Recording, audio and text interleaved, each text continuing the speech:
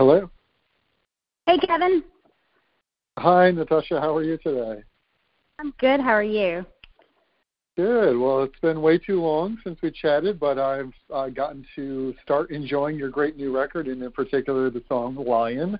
And as we've done a couple of times before, we'd love to hear from you the story behind the song for another one of my behind the song devotional articles. And I'm sure you have a story. You always write songs that are connected to personal truth, and that's important to me. So that's awesome. Yes, there is a reason why we wrote this song. Yeah, so if you wouldn't mind, I'd love to hear kind of the personal connection and songwriting story for Lion. Well, I have a picture on my phone that had a baby lion cub, and it had a daddy lion standing behind him, kind of hiding behind him. And the caption read, "If the devil knew who my daddy was, he wouldn't mess with me." And I loved that picture. I'm very visual. And so that gave me the inspiration behind the song. And once I started digging in about the Lion of Judah, because, I was raised in religion. I was raised in church. I've heard that phrase all my life. But, we often depict God as being a lamb who is a very gentle creature. And he is. That's true. There's a part of God that's very gentle. However, there's another side of God, and that is a great depiction of a lion, because he's a conqueror and a defender and a protector, and he'll go in front of you and help you fight your battles. And so that was the inspiration, that sometimes we need to be reminded that we're just the cub sitting out front, and there's a big daddy lion behind us that will take care of us. We just have to trust him to do that. So I love that imagery for sure. Mm-hmm. So, right, there is a few places we read in Scripture that is, his nature, right? Like he is both bold and fearless and goes before us for our battles. We know that is Jesus, who we serve, the Lion of the tribe of Judah. And we do know, he describes himself as the Lamb of God. And John the Baptist describes him as the Lamb of God who takes away the sins of the world. And it's just so awesome that he has both of those characteristics. But, I don't often hear songs, like you said, that focus on the lion characteristics. So beyond some of the, kind of clear scriptures like from Revelation, I see there's a reference you made in an interview you did about Proverbs 28:1. I'm actually interested in that one.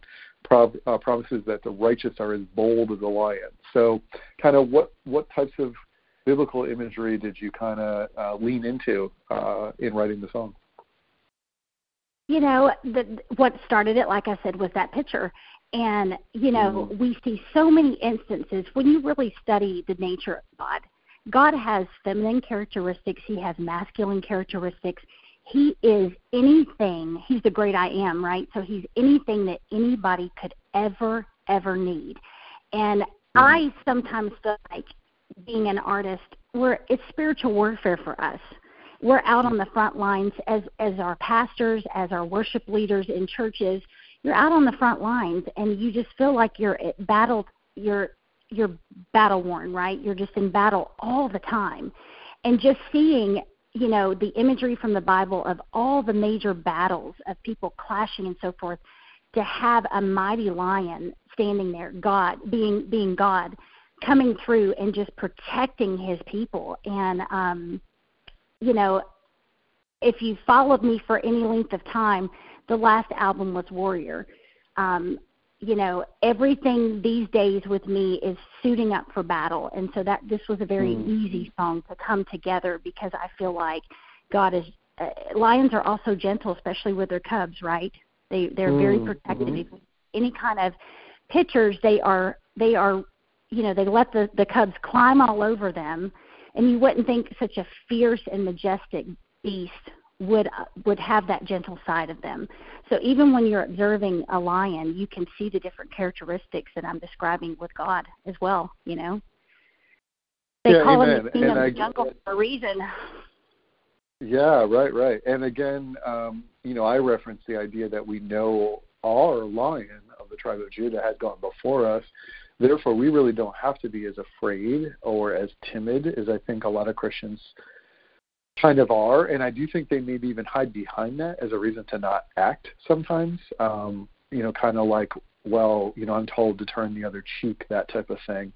And I do believe there's a time and a place for, peace, but I kind of agree with you. We're in a time of war at the moment, and we're not in a time of war. Yes, we are. Because, I don't even mean that, in the terms of a battle that's not spiritual, although that I think we have that facing us too, but both a spiritual battle and almost like a battle over language and what do words mean are really a lot of what we now need to stand up for what's right. And like Jesus did in describing him in Scripture, he had righteous indignation and threw the Pharisees out of the temple and flipped the tables when he saw what they were doing. And I think there is an element of that I think you're addressing, with a song called Lion. And I'd kind of be curious, from your perspective, one, how does the song move you to kind of have more action in your faith? And two, how would you like the song to move others in having a little more action in their faith? Well, I put this song on this album called Stand for a reason. I was reading a scripture in Isaiah, and it said, if we do not stand up on our foundation, we will not stand at all. And my husband and I have talked throughout the years of part of the reason why we're having the problems that we're having right now is the church's fault. Because you're right, we turn the other cheek. We're so passive. We want to do things out of love, which the scripture does say that. However, he always gives me that example that you just gave me about turning over the tables in the church with the Pharisees. He said, Tosh, do you know he left and went and actually braided, he didn't go to a Tractor Supply or whatever to get a whip. He actually made one. It took him many, many, many hours and then came back and turned over the tables. There's a side of God that wants us to stand up. And we live in a time that is so politically correct, so woke, if you want to use that word, and we've allowed it because we haven't stood up as a church and fought for the values and the foundation that we believe in, right? And we're in this mess because of that. We have to take a stand. The church has to take a stand for what we believe in, all the things that are in our foundation, from the commandments to how we believe how Jesus taught. He gave us example after example after example of him being meek and as a lamb, but he also gave us other examples of him being a lion. And we're going to have to stand or we're going to lose everything. Yeah, amen. And I actually was at a men's conference where the pastor did a study on the word stand in the New Testament. And we kind of went through the different places where we're supposed to stand. And we should talk about that for another one of these conversations, clearly. So I have a curiosity question, because I've been doing this for almost 14 years, just posted my 175th song devotional today. And you and I have done a couple of these in the past, but I can't recall too many records that every single song title was one word. So I was kind of curious about that. I imagine that was intentional, but if you could tell me a little bit about how you came to have all 12 tracks have one-word titles. I think that's pretty cool. We thought it was cool, too. We didn't start out on this journey of this record with that decision in mind. We wrote the first one being Stand, and we wrote that song in the midst of New York and Virginia had just passed where you could have abortions up to full term, which is another level of evil, in my opinion. And so we wrote this song, but we didn't put it out till the coronavirus pandemic came out, and everybody thought I wrote it for that, but I really didn't. We have to be a light in the midst of the darkness. Well, so we wrote Stand, we wrote Treasure. Those were the first two songs, and they didn't really have a home yet, right, because we had just put out another album and then wrote these after that. So Ian Eskelin, who's my producer and co-writer, he said, Tosh, both with Stand and Treasure, those are very strong words. What if we did one-word titles, and every title just have depth to it, not just any word, but very strong words that have depth? And I said, you know what, that is a great idea, because I'm one that wants to put every word in a title so someone will know what the song is about before they play it. But and we had to get creative at times when writing these songs, trying to find just the right word to put in there. But I'm so glad we did it that way. I think on a marketing standpoint, it looks really cool, and on a biblical standpoint, it looks very strong to just see it one word that really captures the song.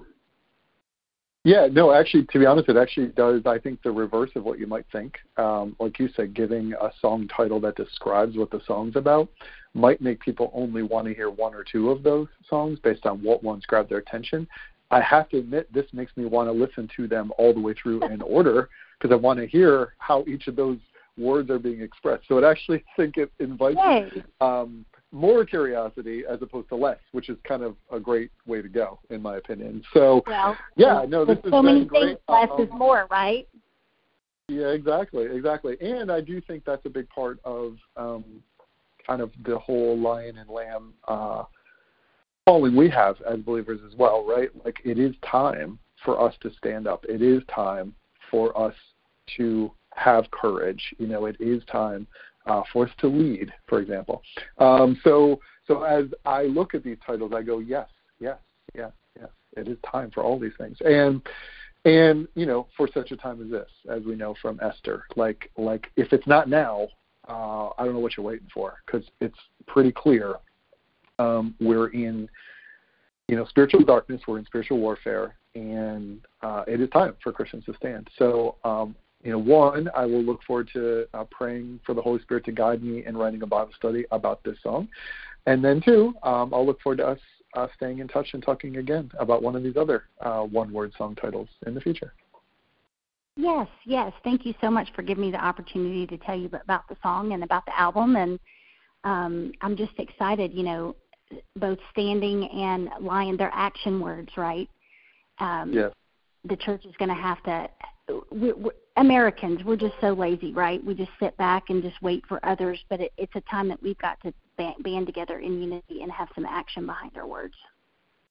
Yes, amen. Well, I am with you on that, and looking forward to partnering with you on helping get that word out. So, as always, great to partner with you again, great to talk with you again, and until we talk again, all the best and God bless. Thank you, Kevin. All right, thank you, Natasha. Talk soon. All right. Bye. Okay. Bye-bye.